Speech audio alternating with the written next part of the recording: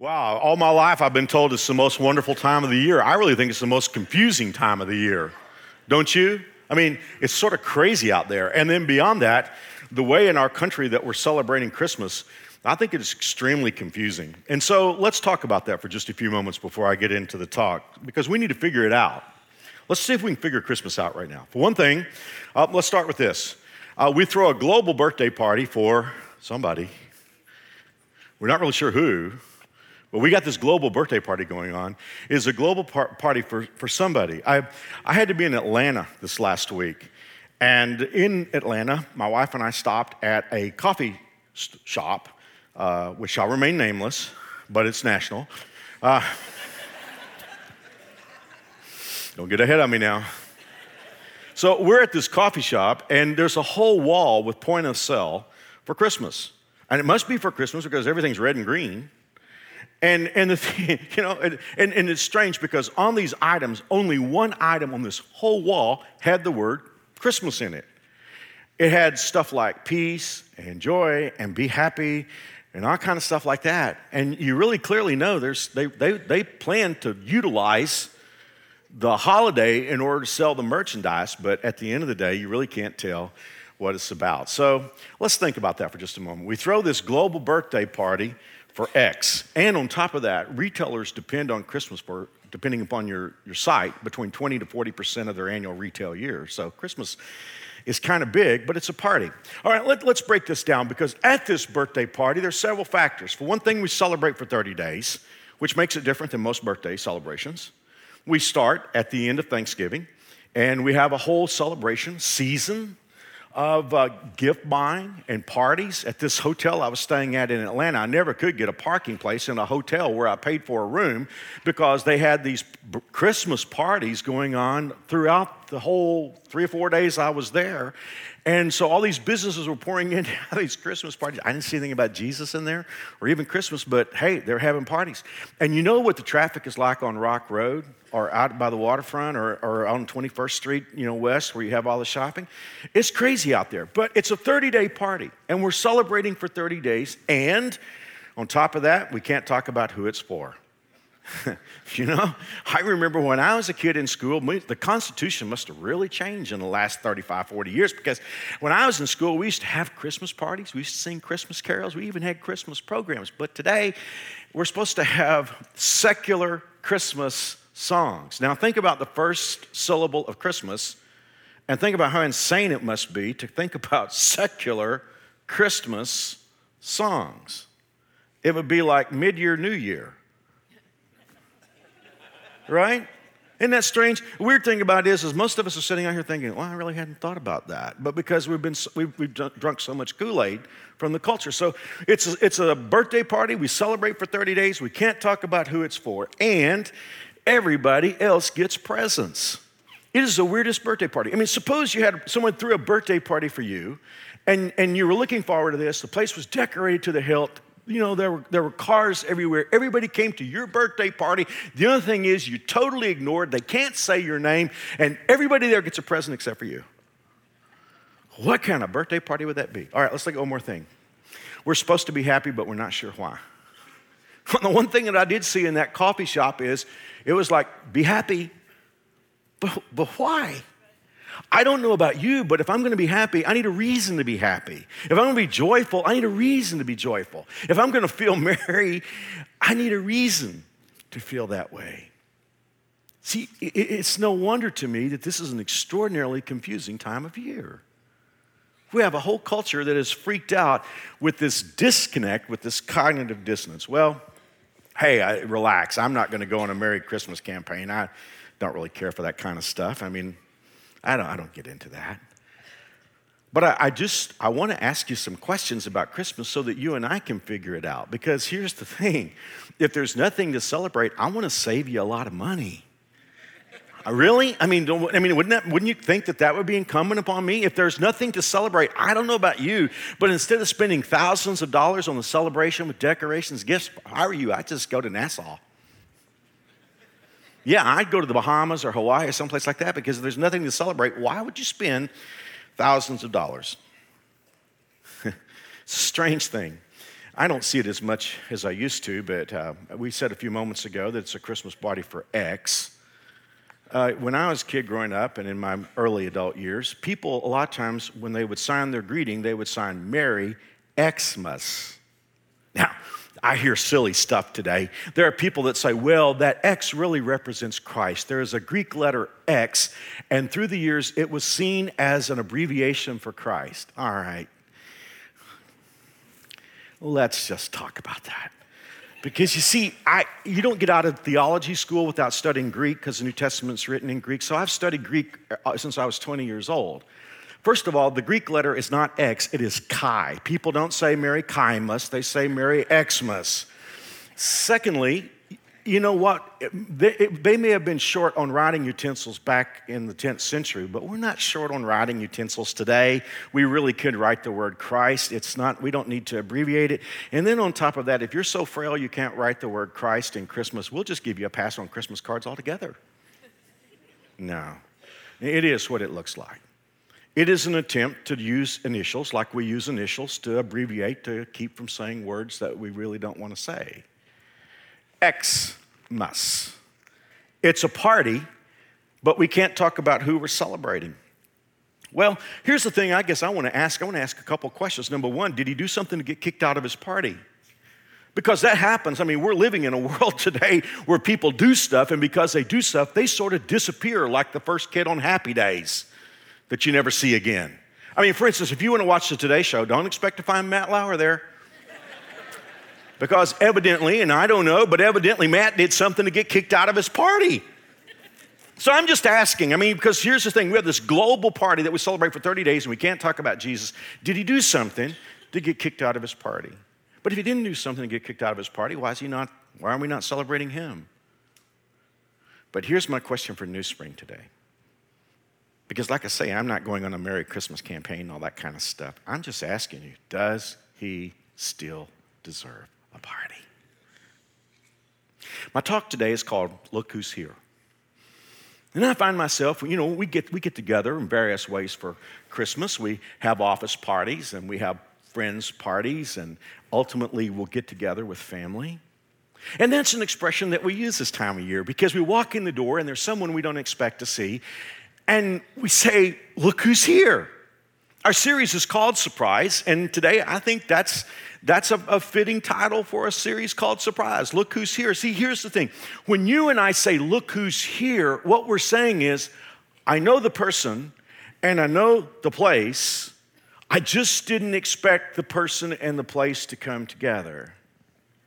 I didn't expect to see the person in the place. I know the place, I know the person, but I'm surprised to see the person in the place. And that's why we say, look who's here. By the Bible, by the Word of God, I'm transported back in time 2,000 years. And I find myself in a sleepy little hamlet with just a few hundred people named Bethlehem. And I walk into a stable. And as I walk into the stable, I see there is a feeding trough. I'm not surprised. There are things I expect to see in a stable, and sure enough, those things are there. There are cattle, there's hay, and there's a feeding trough. I expect to see that. But I peer into the manger there, and I look into the face of a newborn baby wrapped tightly. And I peer down and I look into his face, and I say, look who's here. Wow, the baby in the manger is so big. He is so important that we need to break this down and we need to analyze each of the three words from that expression. Let's start with who. Because if we're saying, look who's here, who's the who? Who's who?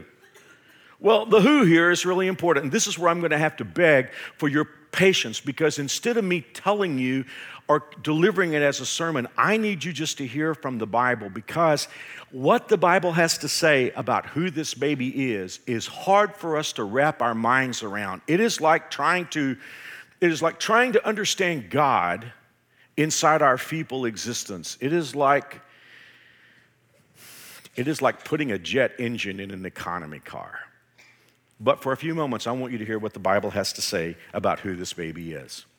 Let's just talk about something he said when he grew up, because when he became a full-grown man, he was teaching, and people were struggling because he seemed to have this extraordinary wisdom, and yet they said, well, he's just a carpenter. We know him. He started in Bethlehem. He was a baby there, and he grew up on the wrong side of the tracks, and his daddy was a blue-collar man.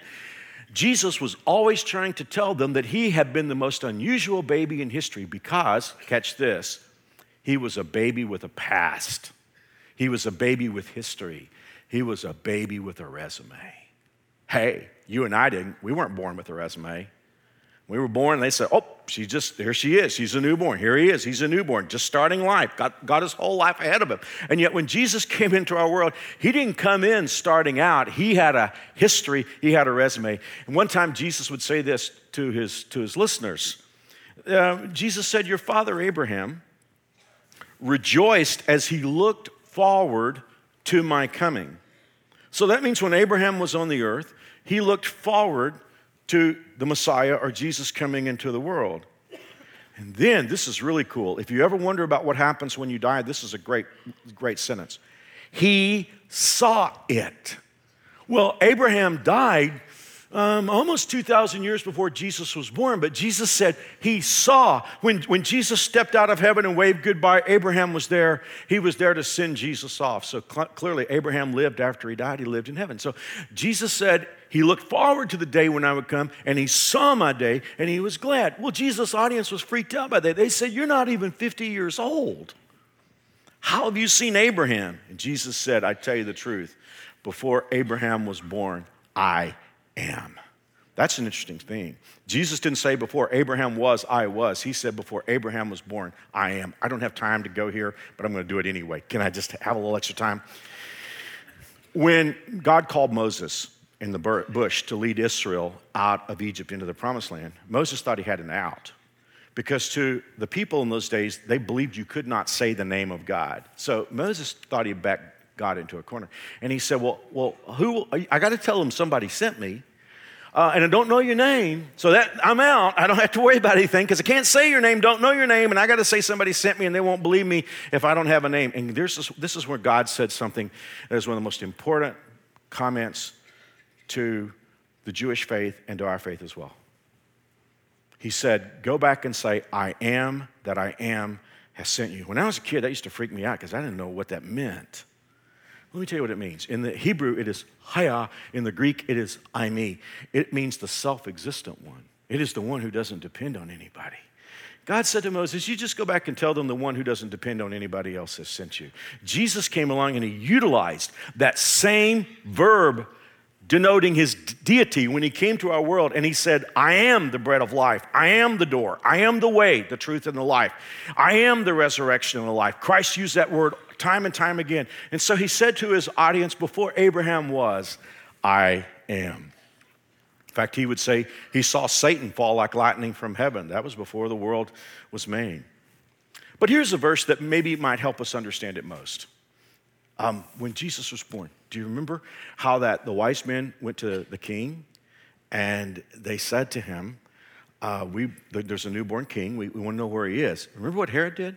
He went to the Jewish scholars and he asked them, where was Messiah supposed to be born? And those godly men who believed the Bible went to Micah chapter 5, verse 2, and they said to Herod, Messiah is going to be born in Bethlehem. Let me show you why they said that. This is in Micah chapter 5, verse 2. O Bethlehem, you're but a small Judean village, yet you will be the birthplace of my king who is alive. Now, Micah wrote this 550 years before Jesus was born. But look at this. Micah said, Bethlehem will be the birthplace of the king who is already alive. But not only that, he's been alive from ages past. So consequently, this baby in the manger has a history. When Isaiah would write, 750 years before the birth of Jesus, in Isaiah chapter 7, he would write these words, the Lord himself will give you a sign. Look, the virgin will conceive a child. She will give birth to a son and will call him Emmanuel, which means God with us. When I peer over that manger and look into the face of that baby and I ask the question, who's who? The answer comes back, God, that's who. God, that's who. I skipped a verse a moment ago, and I want to go back and get it because it's the most important text I want to give you. This is in John chapter 1 and verse 1. In fact, if you had a truly chronological Bible, John 1:1 would be the first verse of your Bible because it's the earliest history. But this is a statement about Jesus, and he is defined here as the Word. That means revealed God. Okay, read it with me. In the beginning, the Word already existed. That means before time, before creation. So in other words, the person we know of as Jesus already existed before creation. In the beginning, the Word already existed. The Word was with God. I remember in Greek, when we were studying this, a professor taught us that the word with there means face to face. So in other words, it wasn't like the person we know of as God the Father was up here and Jesus was down here. The Word was face to face with God. But in case we have any questions, look at the next line. And the Word was God. Wow. Wrap your mind around that. I mean, let's read. And because what does God do that no one else can do? He creates. So look at this. He existed in the beginning with God. God created everything through him, and nothing was created except through him. When you peer down into that manger, you're looking at a baby with a resume, and on his resume is he created everything that was created, and there wasn't anything created that he didn't touch. The Word gave life to everyone who was created, and this life brought light to everyone. The light shines in darkness, and the darkness can never extinguish it. And I peer over that manger and I say, look, who's here? Who's who? God. That's who. Jesus was not a human who became God. He was God who became human. He was not a human that somehow elevated himself to come to the place where he was anointed with deity. He was deity who shed that. Philippians 2, chapter 2 tells us about that. He humbled himself and came into our world. Look, who's? But now I want to focus on the third word for a moment. Look who's here. Remember, we say that expression because the person in the place is a surprise. We don't expect to see the person in the place. Well, what's the here? The here's in a little tiny sleepy town called Bethlehem, a nowhere place. And he's not even in the house, he's in the barn or the stable. And on top of that, they lay him in a manger and they wrap him up in the cloth that the poorest of people would have. Look who's here. Here. God in a barn? God, I mean, it's not like a king or like a sports hero or a movie star. I mean, it's God in a barn. God, a baby? See, that's the thing that just amazes me when I look at this, because the thing about it is, if you want to know the story of Christmas and why we have a party, it is because God came into our broken, hurting, cruel, unfair, unjust, racist, mean, helpless world. God joined the human race. God joined the human struggle. One of the silliest things I ever hear is that all belief systems are alike. Hardly. Find another one like that, where God joins the human race. For the first time, God knew what it was like to stand in line. For the first time, God knew what it was like to cry. God knew what it was like to feel stress. I'm cautious with this one because I'm going by what I seem to see in Scripture, but it seems like he even knew what it was like to feel depression. For the first time, God knew what it was like to be fatigued, to get hungry, to feel pain. For the first time, God knew what it was like to have friends die and relatives die. For the first time, God knew what it was like to have people lie to him, to his face. For the first time, God knew what it was like to be used, to be blamed for things that were not his fault. And yes, especially relevant to some of you who are going to get together with family. Jesus, God in the person of Jesus, knew what it was like to have family members think he was crazy. Yes, the Bible tells us. There was a point where his family got so worried they were trying to pull him away from his ministry because they thought he was crazy. For the first time, God knew what it was like to be put on trial. God knew what it was like to be accused of a crime he didn't commit. For the first time, God knew what it was like to have people spit in his face. And ultimately, for the first time, God would know what it was like to be nailed to a tree that he made. And in the person of Jesus, who was both human and God, for the first time, he knew what it was like to die. You see what I mean? Look who's here. Look who's here. Well, in the book of Hebrews, chapter 2, verse 9, there's a scripture that tells us about why he humbled himself. The Bible says what we do see is Jesus, who was given a position a little lower than the angels. And because he suffered death for us, he is now crowned with glory and honor. Yes, by God's grace, Jesus, here's the big line, tasted death for everyone. God, for whom and through whom everything was made, chose to bring many children, that's us, into glory, and it was only right that he should make Jesus, through his suffering, a perfect leader fit to bring them into their salvation. Look who's here. I close today with the personal part of this message. By process of elimination, you know the word I'm going to talk about now is look. See, that's just it. You have to decide. Forgive me for breaking a sentence, but what makes Jesus different from the religions of the world? The religions say jump through these hoops and you'll be accepted. Jesus is all about a relationship. And a relationship is personal. And your parents can't decide for you. And you can't hold people accountable to make the decision for you. It's personal. One by one we make this decision to look personally at Jesus. When you look at a story of God joining the human race and suffering and dying for us, there is a fundamental question. The whole narrative begs the question, what's wrong with us? See, here's the thing. If there's nothing wrong with us and we're very fine, we're cool, there's no reason for God to do that. So clearly, Jesus came into our world to do something for us, but the fundamental question is, what's wrong with us? What is wrong with all of us so much that we would need him to come into the world? Well, the Bible tells us many times. But I think the healthiest verse for us to look at today is Jeremiah 17:9. The Hebrew prophet Jeremiah laid it down for us pretty closely. He said, the heart is more deceitful than anything else and desperately sick. And who can understand it? There are four things I want you to see in that text that tell us what's wrong with us. First of all, the human condition. What's wrong with us? Well, look at this. We're sick. We're sick.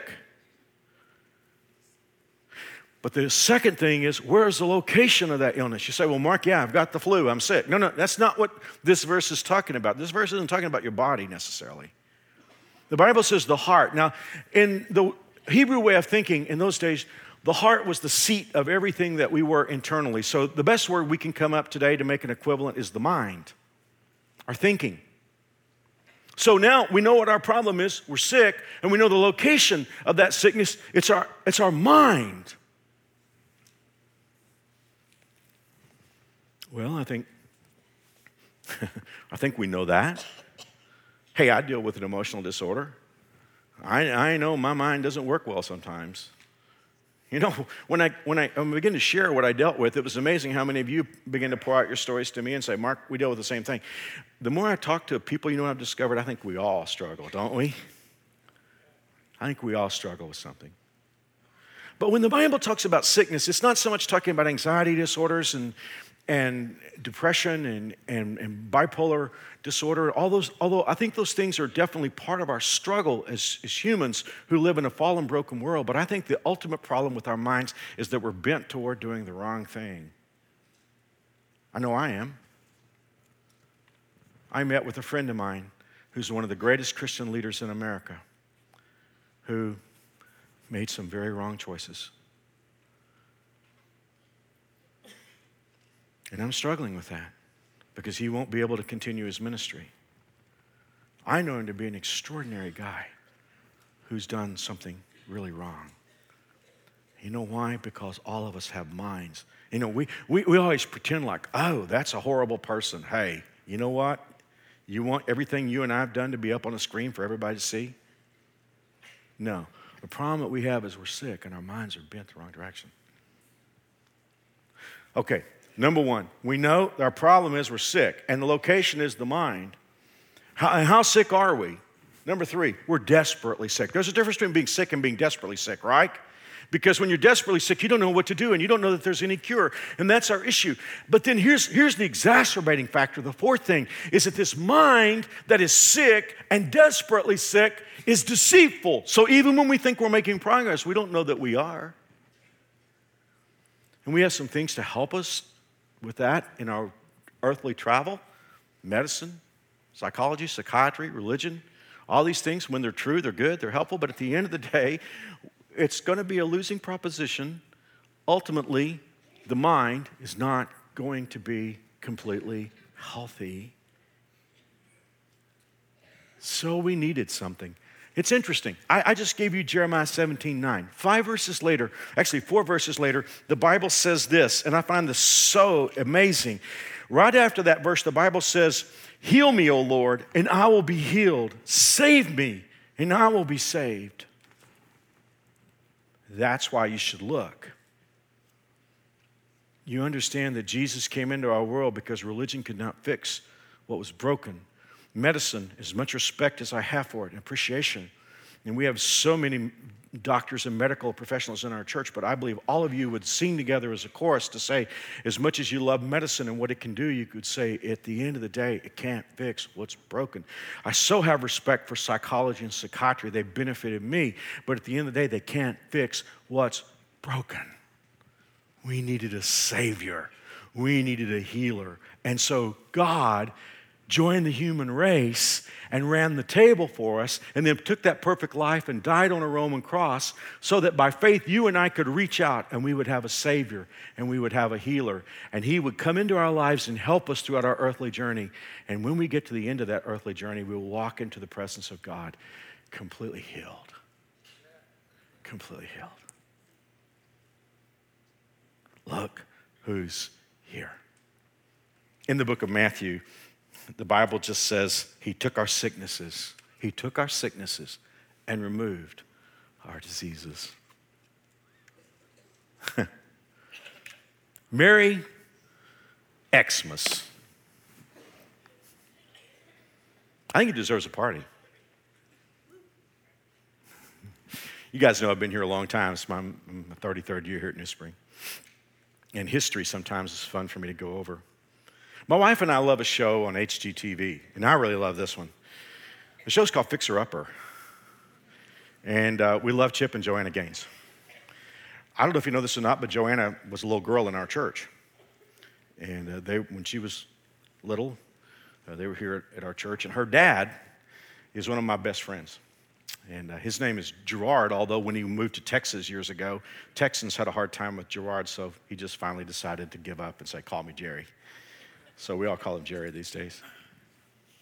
It's kind of fun for me watching Fixer Upper because I see Joanna as a grown-up. And I keep seeing her as a little girl. I think if I'd known she's going to grow up to be Joanna Gaines, I'd probably been nicer to her when I was a pastor. But I was in my early 30s. I was up preaching about this one day, and just with full of energy, I just said, I don't know why people say Xmas. I said, if you want to leave something out, leave the mess out and just leave Christ in. And I said, Merry Christ-X. Well, the next day, and I should have told you, Jerry on the Firestone on Harry, which was close to our location. I was driving up Harry and I came to the Firestone sign, and they're out there on the sign. For all Wichita to read was Merry Christ-X.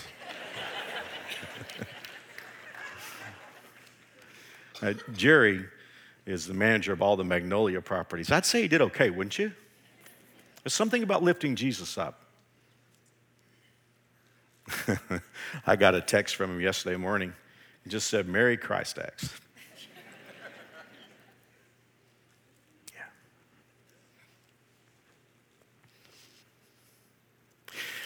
When you invite Jesus into your life, everything changes. I want to ask you a question. This is personal. I want to ask you if you've looked. Not do you know about Jesus, not do you know his name. Have you personally begun a relationship with him? Because it'll change everything. A few weeks ago, we had a service for a New Springer, dear friend. Mark got cancer a year ago this last fall, and it was a tough kind of cancer. And he fought a courageous fight. But he passed away several weeks back. And Mark had left letters for family, and he left a letter for me to be opened after he died. And so after he died, well, I got my letter. He said, Dear Pastor Mark, well, as they say, I've gone to a better place. And it's true. I'm with our Lord Jesus and with a new body instead of the cancer-ridden one I had. I'm writing to ask you to do my funeral service. Honestly, I'd prefer to be remembered for my sense of humor more than anything else. I told the funeral director that if I had my way, I would be made up with a goofy expression so people wouldn't be able to keep a straight face when they walk past the casket. I know it won't happen, but it gives me a smile just thinking about it. I want you to preach a salvation message and to give an invitation. I only have one song request, and it's a Hillsong United song called Soon. We used to sing it at New Spring, and I've thought about it a lot the last year. Anything else Sherry can pick out will be fine. Well, to end on a high note, I'll leave you with my list of the best things of dying with cancer. Number 10, losing weight is not a problem. Number 9, anything I buy lasts a lifetime. Number 8, you appreciate any day that doesn't involve pain or nausea. Number 7, haven't found any biblical coverage for this, but I'm hoping to be reunited with my dog. Number 6, you always say, I hope that God has this on tape. Here's my chance to find out, what would Jesus watch, VHS or Beta? You got to be a little older to know what that means. Number 5, seeing how the real heaven compares with Judgment House. Number 4, being reunited with my departed relatives. Number 3, getting my new body. Number 2, waiting for Sherry. And number 1, being with Jesus. Hey guys, don't tell me how much you can bench. Can you do that? Don't tell me how much money you make. Can you face death with that kind of confidence? Only if you know the one who came from heaven to our broken earth, who died for us and rose again to prove to us that those who believe in Jesus Christ will never die. Only then can you have that kind of confidence.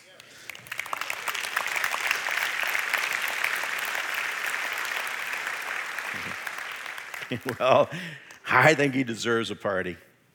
And I celebrate with everything I have. And if you know him, you can do that too. I don't think I can finish this sermon without giving you an opportunity to know him. I'm not giving you the opportunity. He's giving you the opportunity. I'm just speaking for him.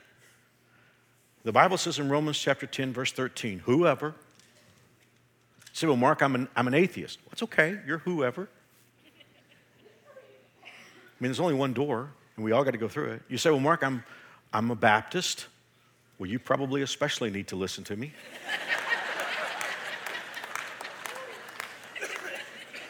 I can say that. That's how I grew up.